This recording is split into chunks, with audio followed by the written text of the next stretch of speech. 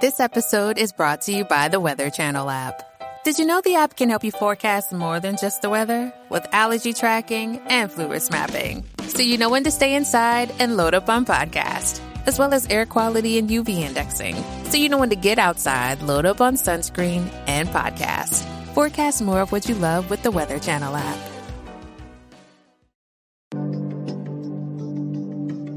Hello, everybody, and welcome to Care Talk, where we answer your healthcare and health insurance questions. So be sure to call or text in your questions at 202-838-6837, and we'll answer them in future episodes. My name is Laura Packard, and I'm the founder of Healthcare Voices, but I'm also a healthcare survivor because I have been through cancer treatments through the American healthcare system with surprise medical bills, fighting for insurance coverage, and more. And we're here to help you through that process too. So let's start with our questions. The first question is, what is open enrollment for health insurance? And to answer that, welcome Alika from Health Sherpa. Thanks, Laura. So open enrollment is the time every year where anyone is able to go on to healthcare.gov or their state-based exchange and enroll in health insurance coverage for the next year. Generally speaking, in most states, that runs from November 1st to January 15th, though it's really important, particularly if you live in a state-based exchange, to check those dates and make sure you know what the time is for your particular. Great. And so who can get health insurance right now, and who has to wait until open enrollment starts? Great question.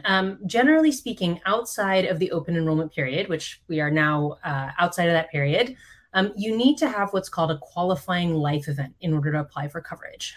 Usually that's something to do with, for example, having lost health insurance coverage. So if you've recently left a job, lost Medicaid, which is a really common scenario a lot of folks are going through right now, you would be eligible to enroll. You also could be eligible to enroll if you have a change in family size. So for example, if you recently got married, got divorced, had a baby, something like that. And what should you do if you don't have health insurance and you aren't eligible for a special enrollment period and the open enrollment doesn't start until November? That's right. So there's two really important things to be aware of. The first is that there's a new special enrollment period as of last year that is based on income. So if you are making under about $20,000 a year as a single person, around $40,000 as a family of four, you may actually qualify to enroll any time of year just based on your income alone. So if that applies to you, you don't have to meet one of those other life events. You can apply right now. Similarly, if you are eligible for Medicaid, which in many states who have expanded their Medicaid programs has pretty similar income limits, just a little bit lower than that special enrollment period limit, you actually can apply any time of year as well. And the important thing to know about Medicaid is it's not actually based on your annual income. It's based on your income this month. So if you are experiencing a temporarily lower income, you may still be eligible to apply.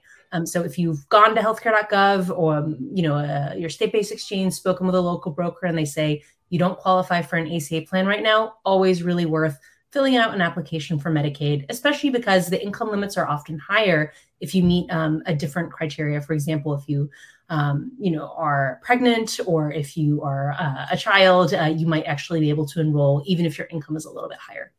And how do you figure out which insurance plan is best for your family? There's so many options on the exchange. Very good question. I would say my number one piece of advice here is always to seek expert help if you need it. You can call healthcare.gov anytime or your state-based exchange.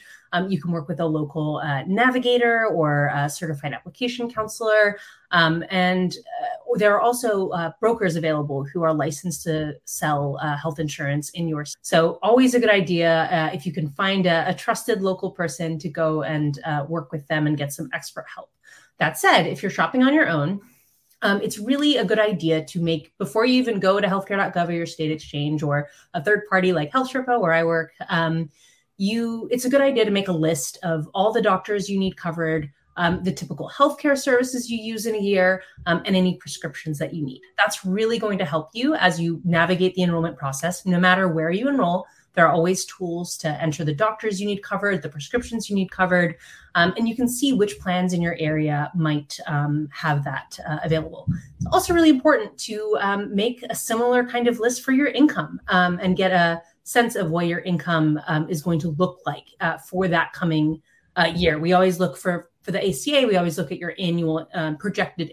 So have that available, because what that's going to do is help you understand what kind of cost sharing assistance or financial assistance on your plan you are eligible for. Most people who apply in the ACA can qualify for a big discount on their premium, and many also qualify for additional savings on out-of-pocket costs. So particularly if you're in that second bucket, if you qualify for what's called a cost sharing reduction, it's really, really important to pick a silver plan. That's the only type of plan where you can use those additional savings on your out-of-pocket costs. So often you might have no deductible or very low deductible and low copays when you actually see the doctor. So those are some things to be aware of. Other than that, it's really about understanding for you what the best trade-off is. Generally speaking, if you want lower out-of-pocket costs, so lower deductible, lower copays when you see the doctor, you might have to pay a little bit more in premium. That said, if you don't anticipate you're going to use much healthcare and you want to buy a lower premium plan with a higher deductible, that can also be a good option. That's also where getting some expert help can be really helpful. And how do you know what you're eligible for? What kind of cost sharing reductions or lower premiums you qualify for? Great question. So generally, it's a good idea to go and fill out the full application. When you go to any healthcare.gov or a web broker or any of those sites, you're going to get a little quoter you're going to put some basic information about your household size, because the limits for financial assistance grow as your household size grows. So you're going to put in a little bit of that information. It's always a good idea to go out and just fill out the full application, though, because sometimes you get through and there might be other questions you answer that open up some of that financial assistance to you, or you might fill out the application and find out that you're actually offered coverage from a job and you don't qualify for subsidies. So always a good idea to fill out that full application, no matter what the coder says. And then from there, it's going to look at your income, look at your household size, look at any other coverage offers you might have, and you'll get an official estimate of how much you qualify for in what we call advanced premium tax credits or subsidies. So that's the amount that comes off your premium every month. And again, those cost sharing reductions, which can really reduce your out-of-pocket costs, your deductible, your copays, those costs when you actually use your. And if insurance is confusing and you want to work with a broker to figure out what plan, do brokers charge you anything? And how do you know that you're working with someone that's reputable? Great question. Brokers should not be charging you anything. Brokers are paid by the insurance company if they enroll you in those plans. So it is a good, when you're working with a broker, if you want to be sure that they're selling all plans in your area, it's a really good idea to just go to healthcare.gov or, again, a web broker like Health Sherpa, check what plans are available in your area, and just check with that broker and see which plans they would be able to offer you based on those contracts where they have. Okay. And so if you ever get a text or an email or a letter that says that they can find you a great health insurance deal, how can you figure out if that's for real or if it's some kind of a scam? Great question. I would say in general, if you have been, if you're not sort of reaching out to someone and they're the ones reaching out to you, it's good to be a little bit cautious, particularly because if you, for example, if you Google Affordable Care Act insurance or Obamacare insurance, often the people who are going to buy advertisements on those search terms may not actually sell marketplace plans. So it's a really good idea to actually probe a little bit and see, are these plans that are showing up when I go to healthcare.gov and look at what's available in my area? Or is this maybe a short-term plan or something that's not going to cover things like mental health, things like, pregnancy care, all those essential health benefits that Affordable Care Act plans come with. So particularly when you're getting those inbound calls, good to be a little bit suspicious. That said, healthcare.gov has tools. Many of the state-based exchanges have tools that help you find licensed and certified brokers in your area who may be able to work with. It's also a really great place to get personal referrals from friends and family. Great. And we got an email from Robin referring to our last show. And Robin said, I've worked for physicians for 40 years. Our office will not tell a patient that we're on their insurance plan. We always direct the patient to call their insurance company to confirm that we are on their individual plan. We suggest that the patient writes down the insurance person's name, the date, and the time the call was made. I have had patients do this, and then if the insurance denies them as a provider out of network, the insurance can go back on the recorded call and see that the patient was misinformed by them. I have had insurance companies then pay the claim since they gave the patient the wrong information. So that is also something to consider if you are looking at insurance plans and you want to make sure that your provider is covered by your insurance. According to Robin, the physician's office may or may not give you an answer, but you should get the insurance company on record in case you ever have to go back and dispute. Always a great thing to keep those things documented. And particularly if you've searched your insurance company's provider network online and they didn't give you that answer. Or I will say, we now have these great protections under the No Surprises Act on out of network billing. So if you've, for example, gone for a procedure and you weren't told they were going to be out of network, you might have some rights there as well. So really good. There are some wonderful resources available from CMS on that. They have a great hotline that you can file complaints on. That's also a really good place to get some support. And I think we have links to all that at act.tv/caretalk. So we also got a text-in comment today, somebody that's a disabled Army veteran, and they say that the hostage take of the debt limit has already affected veterans. There isn't even one available therapist at my VA, which is handling the incoming PACT Act veterans on top of this as well. They were supposed to be hiring more therapists and staff for female veterans, and now they can't. If this 22% cut goes through, veterans will surely die from mental health crises and from lack of care. I've been waiting 6 months just to see someone about concussion therapy. And that brings me to our special guest for today, Naveed Shah, the political director at Common Defense, who will be talking about what's going on with the default crisis and what budget cuts could mean to veterans' health care and to this disabled Army vet that just texted in. Welcome, Naveed. Hey, Laura. Thanks so much for having me. It's really unfortunate that this is, the topic of discussion right now, but it's a very real concern for many of our members, many veterans across the country. About 4.7 million veterans rely on the VA for their health care and because they have some sort of service-connected disability or illness. And if these 22% cuts go on across the board, it's going to impact every facet of veterans' healthcare. Whether we're talking about the potential loss of 81,000 jobs in the Department of Veterans Health Administration, which could result in 30 million fewer visits for regular checkups, cancer screenings, and mental health services, or substance use disorder treatment.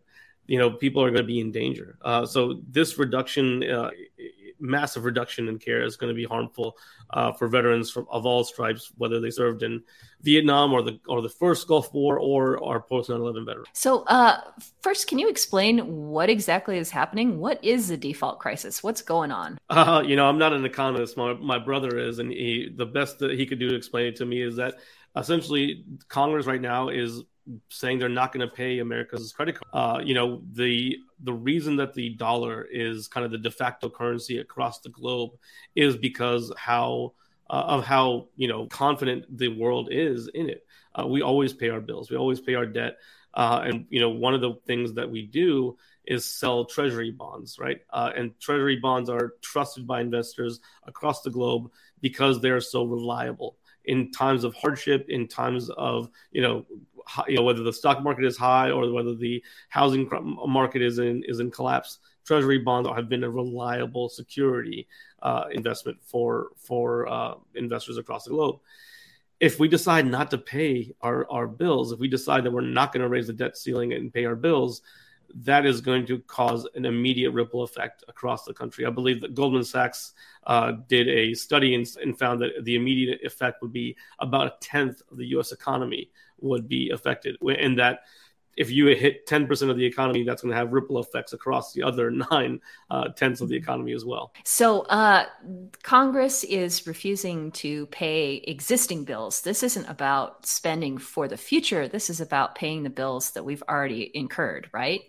Right, exactly. This isn't new spending. These are bills that we've incurred over the years. Whether we're talking about a huge tax cut that under the previous administration that was put through, that largely went to wealthy individuals, or we're talking about spending on things like COVID and the pandemic health emergency.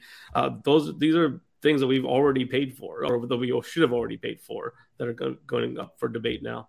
And so Speaker McCarthy and the Republicans in the U.S. House just passed a bill to address this.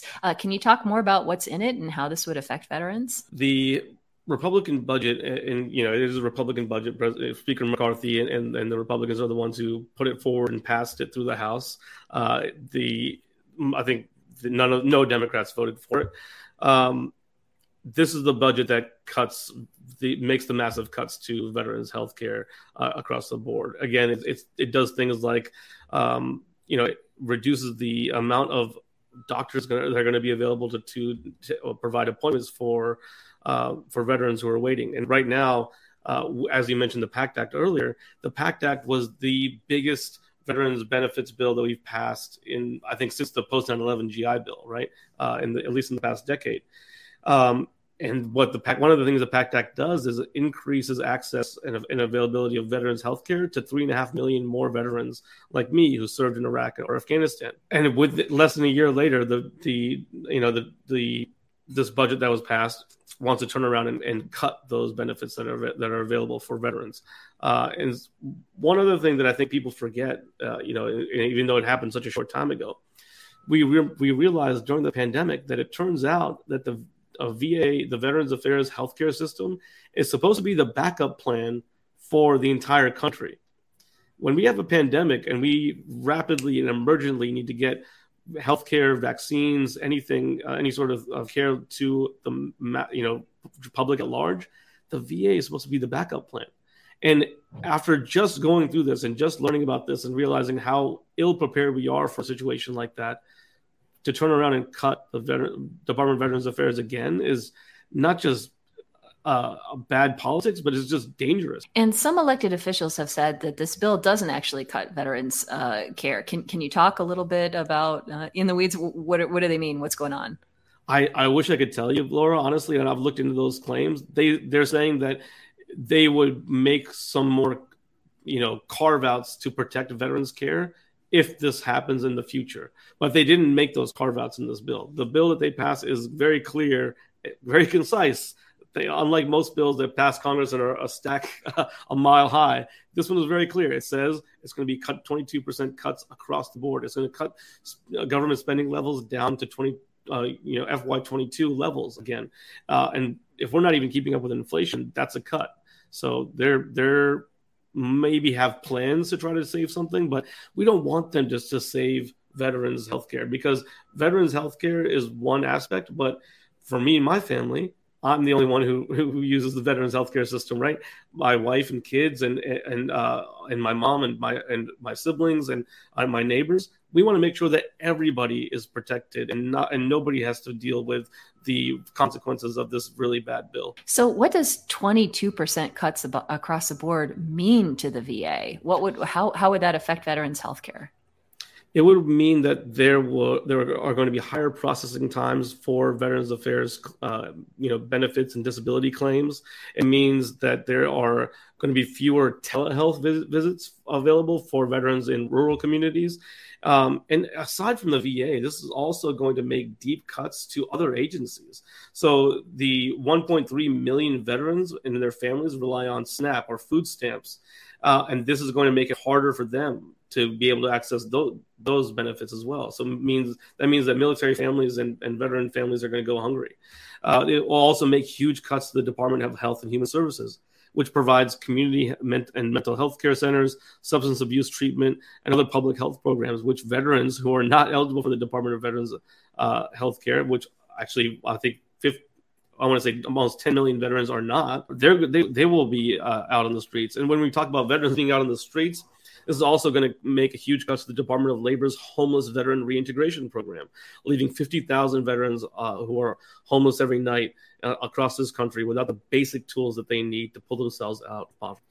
And so if Congress doesn't come to an agreement, either the Senate doesn't vote for these terrible cuts, or the House doesn't finally pass a bill without the cuts, and we default on our debt, then what happens? How does that affect veterans? Well, Janet Yellen called it an economic catastrophe, and I don't know how else to say it.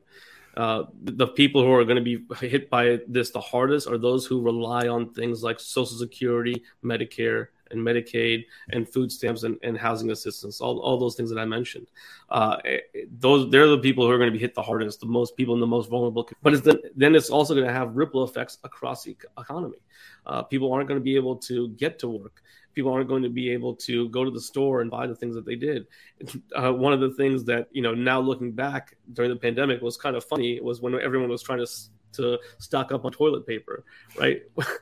That you were only able to do that because the drivers who drive the trucks that deliver the toilet paper to the store were able to do so, and the store was able to be open because the people who take the bus to get to work were able to get there.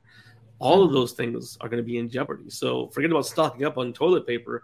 We're not even sure if you'll be able to get food. So this is a really dangerous situation.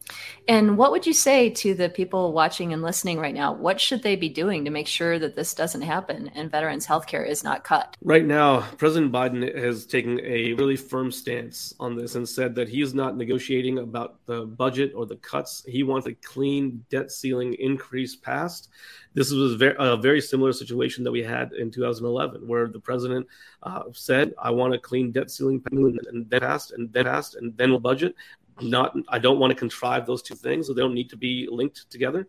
So I think that's the main thing that if people who are sitting at home can do. They should contact their representatives in the federal government and say, I want a clean debt ceiling passed. We can worry about the budget and the deficit and all that kind of stuff next. But let's get out of this catastrophe, this emergency zone, the red zone that we're in, and then we can deal with those issues. If there's a problem with spending, and I'm not saying there isn't, right?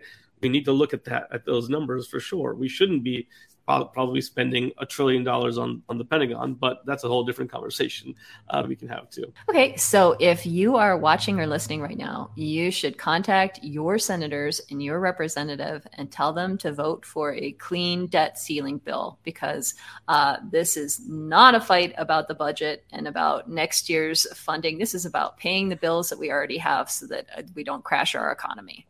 Yeah, absolutely. So tell me more about Common Defense and how veterans can get involved in your work if they want to. Absolutely. So Common Defense has been around since 2016. We're a grassroots veterans organization. And one of the main things that we have is our veterans organizing. VOI is a training program for veterans who want to get off the couch, who don't want to be armchair activists anymore and want to become advocates in their community. I'm a graduate of VOI. Many of our staff members and veterans across the country are. We've trained hundreds of folks in how to talk to the media, how to learn about these issues, how to advocate for their communities, and then go back home and do exactly that, whether it's on their local school board or in their state houses. And then when we have opportunities for them to get engaged on national issues like this, we're able to call upon a very highly trained and skilled cadre of veteran volunteers, and bring them into these fights. It's a really great program. I would highly recommend it, and that you can check it out at commondefense.us. Great. And if you're watching, you should absolutely be an armchair audience of Care Talk. But then after that, you should sign up with Common Defense for their trainings. Thank you very much for joining us, Naveed. Is there anything else you wanted to add? Thank you so much for having me, Laura. Thanks. And for everyone that's joined us, this is Care Talk. Keep calling and texting in your questions at 202-838-6837, and we'll answer them in future episodes. Thank you.